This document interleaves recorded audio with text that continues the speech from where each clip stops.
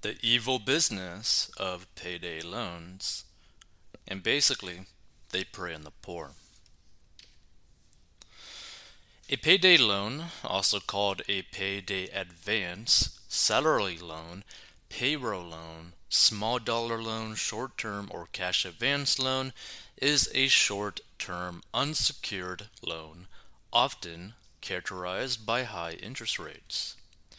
The term payday and payday loan refers to when a borrower writes a post-dated check to the lender for the payday salary, but receives part of that payday sum in immediate cash from the lender.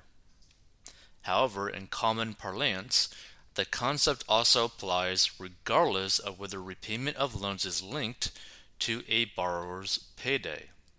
The loans are also sometimes referred to as cash advances, though that term can also refer to cash provided against a prearranged line of credit, such as a credit card. Legislation regarding payday loans varies widely between different countries and in federal systems between different states or provinces. To prevent usury, unreasonable and excessive rates of interest, some jurisdictions limit the annual percentage rate, the APR, that any lender, including payday lenders, can charge. In some jurisdictions outlaw payday lending entirely, and some have very few restrictions on payday lenders. Payday loans have been linked to higher default rates. So, according to a 2007 study by economist Michael A. Stegman, payday loan firms were extremely rare prior to the 1990s, but have grown substantially since then. A 2019 study found that payday loans in the United States increased personal bankruptcy rates by a factor of 2 by worsening the cash flow position of the household. A second 2019 study looking at the UK found that payday loans cause persistent increases in defaults and cause consumers to exceed their bank overdraft limits. The basic loan process involves a lender providing a short-term unsecured loan to be repaid at the borrower's next payday. Typically, some verification of employment or income is involved via pay stubs and bank statements, although according to one source, some payday lenders do not verify income or run credit checks. Individual companies and franchises have their own underwriting criteria. In the traditional retail model, borrowers visit a payday lending store and secure a small cash loan, with payment due in full at the borrower's next paycheck. The borrower writes a post-dated check to the lender in the full amount of the loan plus fees, and on the maturity date, the borrower is expected to return to the store to repay the loan in person. If the borrower does not repay the loan in person, the lender may redeem the check, and if the account is short on funds to cover the check, the borrower may now face a bounced check fee from their bank in addition to the cost of the loan, and the loan may incur additional fees or an increased interest rate or both as a result of the failure to pay. In the most recent innovation of online payday loans, consumers complete the loan application online or in some instances via fax, especially where documentation is required. The funds are then transferred by direct deposit to the borrower's account, and the loan repayment and/or finance charge is electronically withdrawn on the borrower's next payday. According to a study by the Pew Charitable Trust, most payday loan borrowers in the United States are white, female, and are 25 to 44 years old. However, after controlling for other characteristics, there are 5 groups that have higher odds of having used a payday loan: those without a 4-year college degree, home renters, African Americans, those earning below 40,000 annually, and those who are separated or divorced. Most borrowers use payday loans to cover ordinary living expenses over the course of months, not unexpected emergencies over the course of weeks. The average borrower is indebted about 5 months of the year. This reinforces the findings of the U.S. Federal Deposit Insurance Corporation, or the FDIC study from 2011, which found Black and Hispanic families, recent immigrants, and single parents were more likely to use payday loans. In addition, Their reasons for using these products were not as suggested by the payday industry for one-time expenses, but to meet normal recurring obligations. Research for the Illinois Department of Financial and Professional Regulation found that a majority of Illinois' payday loan borrowers earn $30,000 or less per year. Texas Office of the Consumer Credit Commissioner collected data on 2012 payday loan usage and found that refinances accounted for $2.01 billion in loan volume, compared with $1.08 billion in initial loan volume. The report did not include information about annual indebtedness. A letter to the editor from an industry expert argued that other studies have found that consumers fare better when payday loans are available to them. Pew's reports have focused on how payday lending can be improved, but have not assessed whether consumers fare better with or without access to high-interest loans.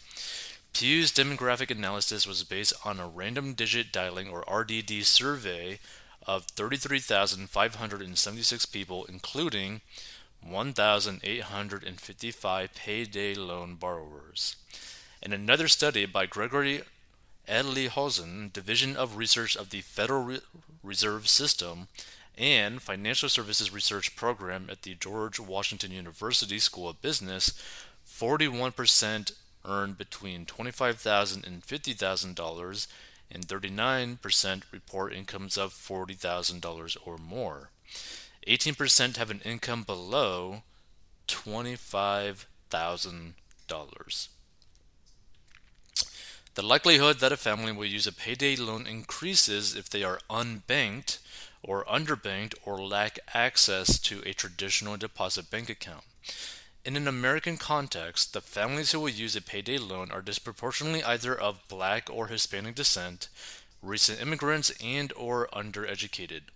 These individuals are least able to secure normal lower interest rate forms of credit, since payday lending operations charge higher interest rates than traditional banks. They have the effect of depleting the assets of low-income communities.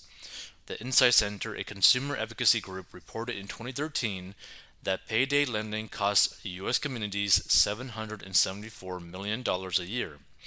A report from the Federal Reserve Bank of New York concluded that we test whether payday lending fits our definition of predatory. We find that in states with higher payday loan limits, less educated households and households with uncertain income are less likely to be denied credit, but are not more likely to miss a debt payment. Absent higher delinquency, the extra credit from payday lenders does not fit our definition of predatory. The caveat to this is that with a term of under 30 days, there are no payments, and the lender is more than willing to roll the loan over at the end of the period upon payment of another fee. The report goes on to note that payday loans are extremely expensive, and borrowers who take a payday loan are at a disadvantage in comparison to the lender. A reversal of the normal consumer lending information asymmetry where the lender must underwrite the loan to assess credit worthiness. A recent law journal note summarized the justification for regulating payday lending. The summary notes that while it is difficult to quantify the impact on specific consumers, there are external parties who are clearly affected by the decision of a borrower to get a payday loan.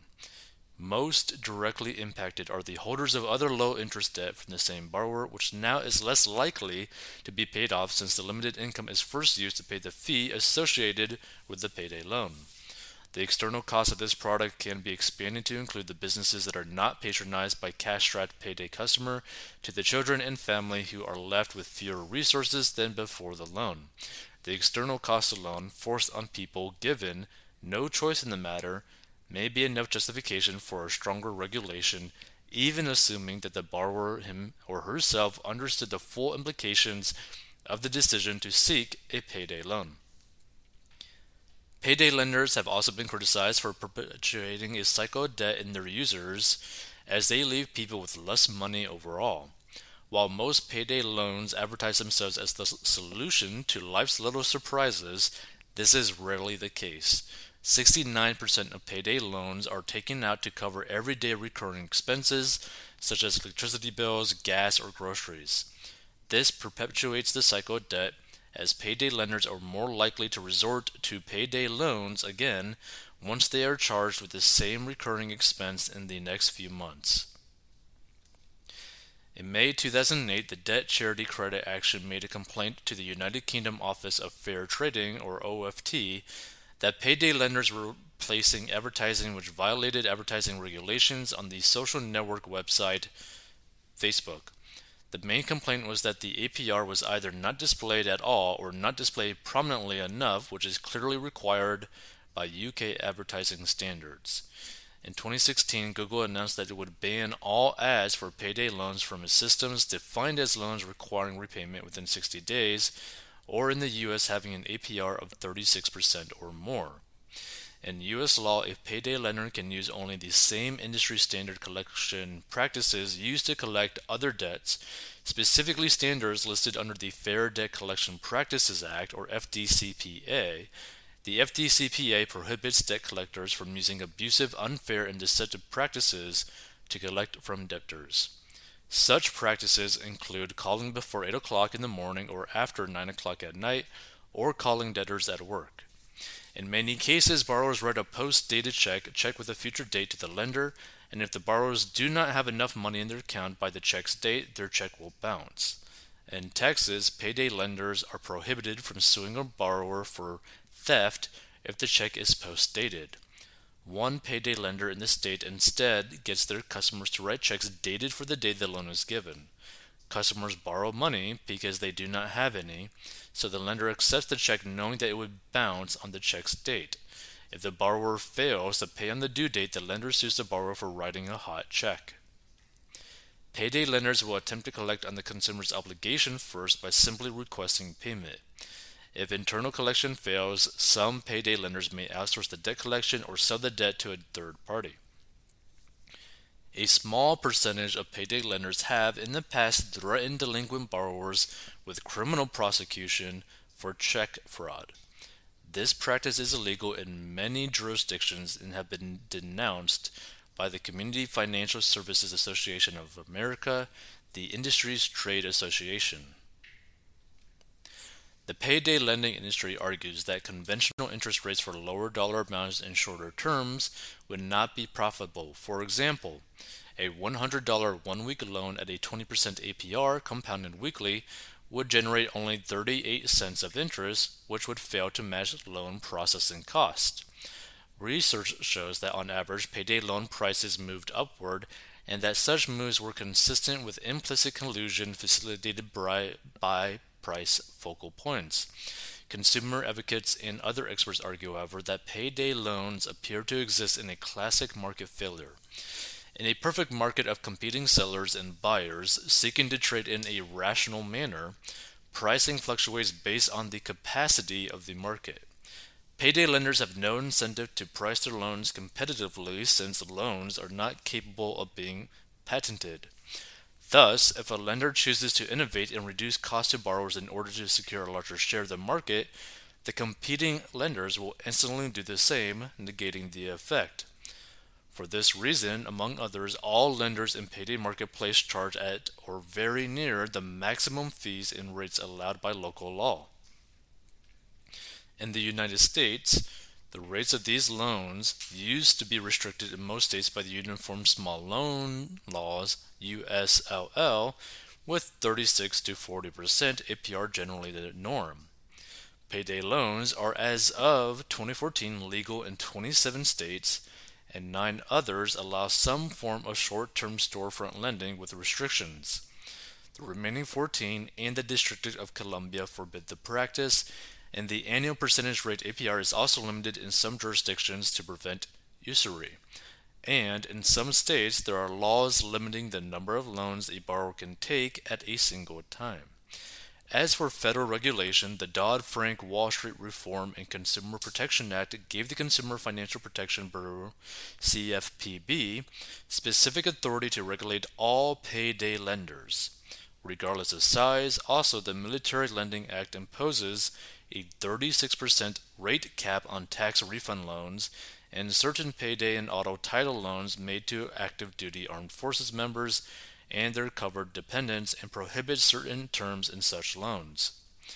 The CFPB has issued several enforcement actions against payday lenders for reasons such as violating the prohibition on lending to military members and aggressive collection tactics. The CFPB also operates a website to answer questions about payday lending. In addition, some states have aggressively pursued lenders they felt violate their state laws.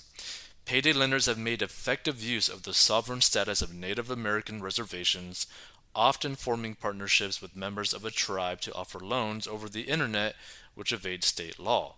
However, the Federal Trade Commission has begun to aggressively monitor these lenders as well. While some tribal lenders are operated by Native Americans, there is also evidence many are simply a creation of so-called rent-a-tribe schemes where a non-native company sets up operations on tribal land.